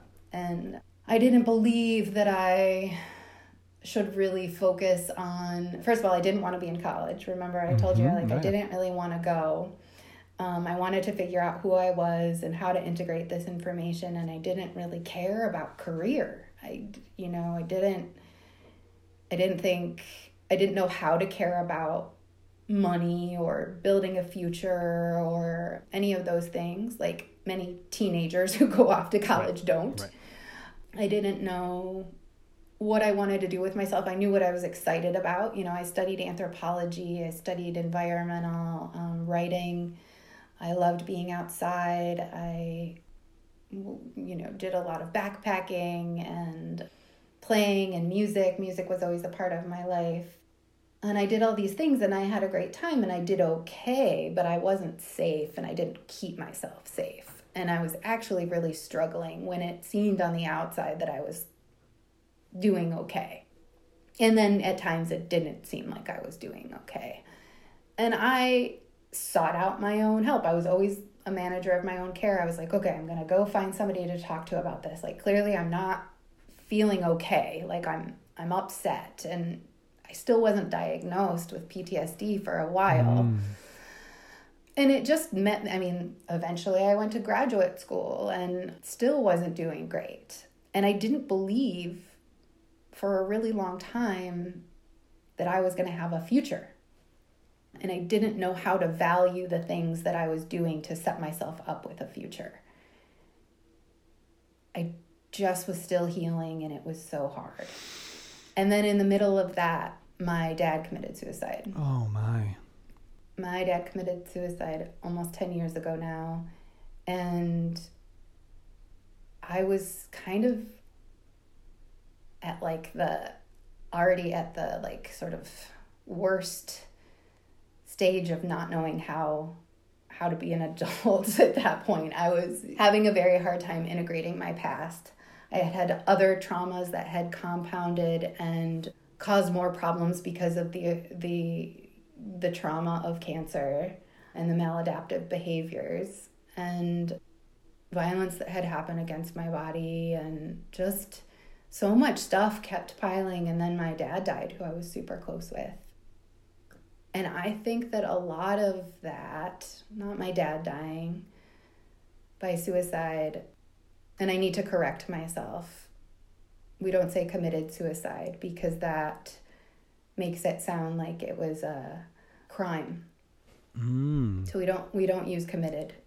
He died by suicide. So of course, that wasn't necessarily a part of it, but it was another trauma. And and then there were some years of just not knowing what to do with myself. And then I started to get my act together and get, focused. And in the meantime, I was working, I was going about my life and taking care of business, being a young adult, having successes here and there. And I had started to do patient advocacy when a friend had gotten sick. And I traveled across the country to support them and their family. And I was just like, oh, I'm awesome at this. I want to do this. I wonder if this is a thing. And it wasn't really yet. But I just started doing that on the side. So other things were evolving, but I wasn't thriving.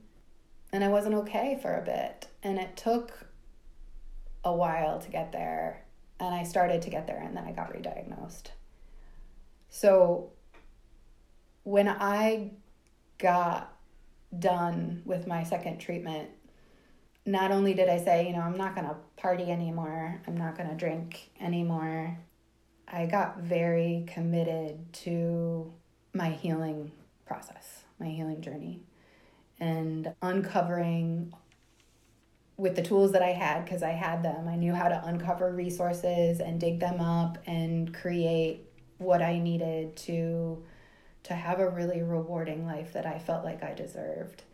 And I say, I felt like I deserved because that was the biggest part to get myself to believe that I deserved that. Because one of the things that happens when you're diagnosed with as a kid, and sometimes one of the things that happens regardless of how old you are when you get diagnosed, and regardless of your spiritual orientation, if you're alive in the world, often one of the questions that comes into your head is, what did I do? Right. What did I do? And for some of us, I was raised in a very spiritually open household. My mom grew up in the Jewish tradition. My dad's family was Episcopalian. I was taught to explore whatever I wanted to explore when it came to spirituality and religion. There was nothing instilled in me that said, you deserve this, you did something, and this is the outcome. but it still came off. Mm-hmm. And I think that really sunk its teeth in for a while. And that was one of the big pieces to recover from, to be like, not only is it safe to think that the world isn't gonna fall out from under you, it might, but you deserve to build what you can anyway. That took a while. And that's why I like working with survivors, because the reason that you want to have these conversations, the reason that we like to have these conversations is because this is the meat of life. Mm-hmm. And we don't want to wrap our whole identity around it. And we need to figure out how to integrate it. And it takes a really long time and it's really hard. Yeah. What's not resolved is going to reveal itself in ways that it takes the reins of our life. When I was a kid, I was sexually assaulted, and then I was parented with some pretty intense, extreme violence. And I'm so sorry to hear that. And so by the time I was 19, I had a motorcycle, black leather jacket, drunk as hell, blasting down the road on that motorcycle, risking other people's lives, risking my own. Why? Because I didn't know how to deal with the fact that my self-worth was non-existent. I didn't get that no one deserves to have success in life, and no one doesn't deserve it. There's no deserve involved in the conversation. I lived inside of deserving it. And after the second diagnosis, like you, well, I'll say it differently.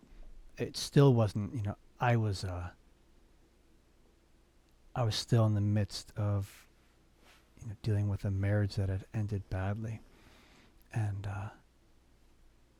sometime after treatment ended, maybe it was a year or two, I'm like, I'm not going to drink. Like, this is not serving me. Like, it, for me personally, my daily meditation practice, among being there for many reasons, one of them is so when something does come up, I can just sit with that and let that show up, let it arise, bring it closer, and just be with it. And when I drink alcohol, I can't do that. Alcohol does its magical thing that it's so good at. It turns it off. It removes it from the equation for a while. And there came a point where I was like, I can't do my work if I'm drinking. People are like, oh, you don't like drinking? I love drinking. Then you can have a beer? No. I love drinking. I don't like how it affects how it impacts my life. I don't get to live how I want to live. I don't get to welcome that which has been calling for me for so many years. So what does that mean? Being a victim of childhood sexual assault, I had huge issues around masculinity. I had huge issues around self-worth. I had huge issues around ideas of weakness. I hated the part of myself that didn't kick, bite, and scream. I told this dude no. I told him to leave him alone. It's about a 20-second interaction. I'm like, no, stop, leave me alone. But I didn't kick, bite, and scream. So in my mind, I had just hated myself. And any time in life when I would quote, fight, flight, or freeze, I would freeze. I had it that I froze. And so anytime I would freeze in my life, I would just, take a left turn. I wouldn't function. I wouldn't, well. I wouldn't interact well with people I was interacting with. Then I worked with a therapist as well as a somatic sex educator, and brought all this work back up and got to see this sweet little child who he couldn't even comprehend what the hell was happening to him. So he didn't really freeze, but if he didn't kick, bite, and scream, and I want to define that as freezing, okay, great. He froze.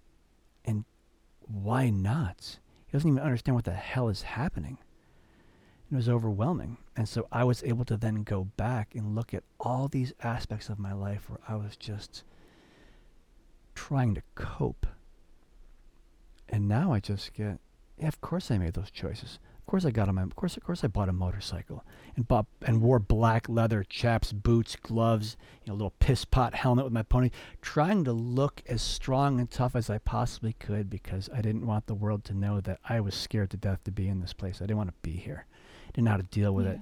Drank, did drugs, all kinds of things because I didn't know how to deal with this. And what was I trying to bury? All these terrible judgments I had of myself. And so now I get, I've said this many times, but like, look, I'm a 1970 Sedan DeVille Cadillac. The muffler kind of shakes. One of the windshield wipers is messed up. The blinker doesn't always work. The steering wheel is kind of funny. And there's this one door that never shuts right. Like, that's me. I didn't design it, but I do have to be responsible for going down the road. I have to be mindful of what I'm doing. I have to be responsible for this vessel. And there's aspects of me, there's parts of me that are still healing and recovering from my past. And there's huge growth that's happened in the last few years. But we step into our lives. And one day we wake up, we're like, oh, wait a second. What am I doing? How did I become this? This doesn't work for me. And then slowly unpacking it and discovering, wait, who was I before all this happened? What do I love? What do I want to devote myself to? Because right now I'm devoting myself to getting drunk and being loud. and I've always felt, I've been a seeker my whole life as well. And it was really fascinating how the two sit side by side, like seeking on one side and getting really high or drunk or whatever on the other, and trying to fit the two together until finally I went, oh, that distracting part goes away when I actually start being with all the coping mechanisms that I created. Yeah. All the ways that my mind did what it needed to do to find my way through, because I didn't have the support. I didn't have the language. I didn't have the understanding. I didn't know how to deal with this. And my mom did the best she could. Mm-hmm. She was the emotional support side of the family. She did the best she could, and it didn't provide me what I needed, but that's not a bad thing. My mom's my mom. That's who I get. I don't get another mom. So what all she could do was be who she was. And so I had what I had, and I dealt with it how I dealt with it. And also, like when I work with clients, like who am I available for? I'm available for folks who've been down a similar road, because it's a gift that you can empathize with your clients in ways that are just not available to people who haven't been through what you've been through. You've been through a lot. Yeah. You've been through a lot, and it's not something we want, but it can be. Well, it's a resource, and it's my story. And I just want to say thank you for sharing that, Bert, and I'm really sorry that happened to you, and that shouldn't have happened to you. Yeah, thank you. So I just want to honor that you shared that. And I say, same thing for you. It's breaks my heart to imagine a 15-year-old girl not having the support that she needs, not having the ideal support to go through what she's going through. Yeah, and then to lose your dad when you're like, and then to have another diagnosis right after that, and to have your dad end his life by suicide. I think those are the life-changing moments that have such weight to them that makes it part of the honor to sit here with you. Yeah, thank you. I think, like you, I realized that what felt most important and what felt like it, was gonna help me integrate and have more peace was turning toward the things that had happened, and other behaviors and distractions and ways of coping were helpful at the time. And we all find our medicines. Also, there's timing for everyone. Yeah. Like, I feel really lucky that I had, again, like the privilege and the luck to be able to heal at my own pace. Because I don't think that everyone gets that by any means. And that now that it's actually a joy is pretty amazing. That life is a joy. And that healing, good and bad and hard and easier, are joyful in the sense that I'm curious about them and that I'm not turning away. And they actually get to process through them a lot. Like I get to process through the stages with a lot more grace and a lot more efficiently. And I am down for that. I mean, everything takes its own time and its own pace, but turning away doesn't really move things along. Right. It provides what it provides, but it doesn't forward growth and healing. If that's what you're seeking, then. Yeah. And I love how articulate you are, because I have no shame around the fact that I'm not. I can articulate. I love your use of language. How about that? Because I don't have. It's just not. As a kid, I felt envy of my mom and brother and uncle and how powerful they were with language. And so I decided I was going to be powerful with the use of the word fuck, and I was going to find more ways than you could possibly imagine to use that word and profanity and express myself that way. And it's looking back, I'm like, yeah, that wasn't very useful. Perfect example of it ain't helpful, but it is what it is. So it's where words can be very handy. Yeah, I didn't. If you use them less frequently, they're far more powerful. Yeah. But I was I went down that path, and you share from hearing you be able to share from your experience and the trauma and the struggles. It's really enjoyed and gotten a lot of listening to you speak about it, with the generosity that you bring to your openness, as well as the language that you use to convey it. It's provided me a lot. Thanks. You're welcome. Instead of responding, so your use of swear words and your response to your family's, the ways that they articulate themselves, reminded me of I just learned how to play chess this year, along with a lot of other people, because of that TV show that came out. Great series. I started playing The Queen's Gambit? Yeah, the Queen's Gambit. I barely watch anything other than with my son. But somebody mentioned it, and the timing was right. I was in the hospital, so I put it on. I was like, wow, this is really good. Loved it. It was good. I had some issues with it, but it was also really good.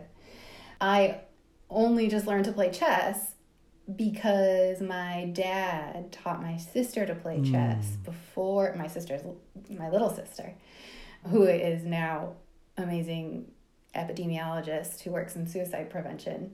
But my little sister, who learned to play chess more than me, I was like, I'm never learning chess. And I got really jealous and put my foot down for some reason. I mean, as an adult, the last couple of years, I'm like, oh yeah, why didn't I learn to play chess? As a younger person, I should do that sometime. Being locked in my house and a Netflix show helped with that, I guess. But sometimes we try and be we respond to that kind of stuff in funny ways. I was like, not learning chess, not me. Yep, I'm not going to do that. I'm going to do this. Yeah. So funny. It really is. Well, I've learned a ton from you today. This has been really great. I super appreciate you giving all of us, me and the listeners, your time.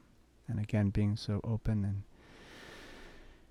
with everything you've experienced. It's been a real treat. Yeah, my pleasure. Thank you very much for the platform to share. It was cool to talk about this. You're welcome. So please tell everyone about your website and your social media, where they can find you. Okay. My website is wovenhealthadvocacy.com, and I'm on Instagram and Facebook at woven.health.advocacy, and you can find me in both of those places. And I do have a blog, Spillsburt, and it's just getting up and running. but there's some little pieces up there right now. And I'm around, and you can book a free half-hour consultation if you want to talk about survivorship and putting together a team and patient advocacy, if you'd like, on my website as well.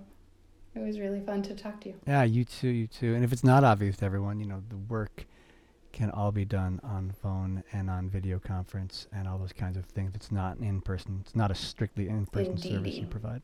Indeedy. I have HIPAA compliant platforms to talk to you, and if we need to talk with a doc, we can do that too, and everything is all secure and able to be done online and safe and sound and stuff. Yeah, it's almost a given now that we're in the COVID era, but it's still worth saying. Totally. Thank you for that. You're so welcome. Enjoy the rest of your day. You too. Thanks for having me, Bert. You got it. Bye-bye. Bye. Thank you so much for tuning in. I truly hope this podcast was of value to you.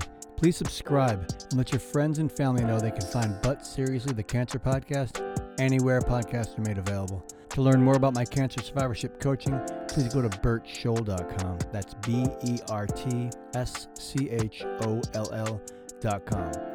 If you'd like to support But Seriously, the Cancer Podcast to ensure we continue to provide the best quality episodes to our listeners around the world, please go to our Patreon page at patreon.com. That's patreon.com/But Seriously, the Cancer Podcast.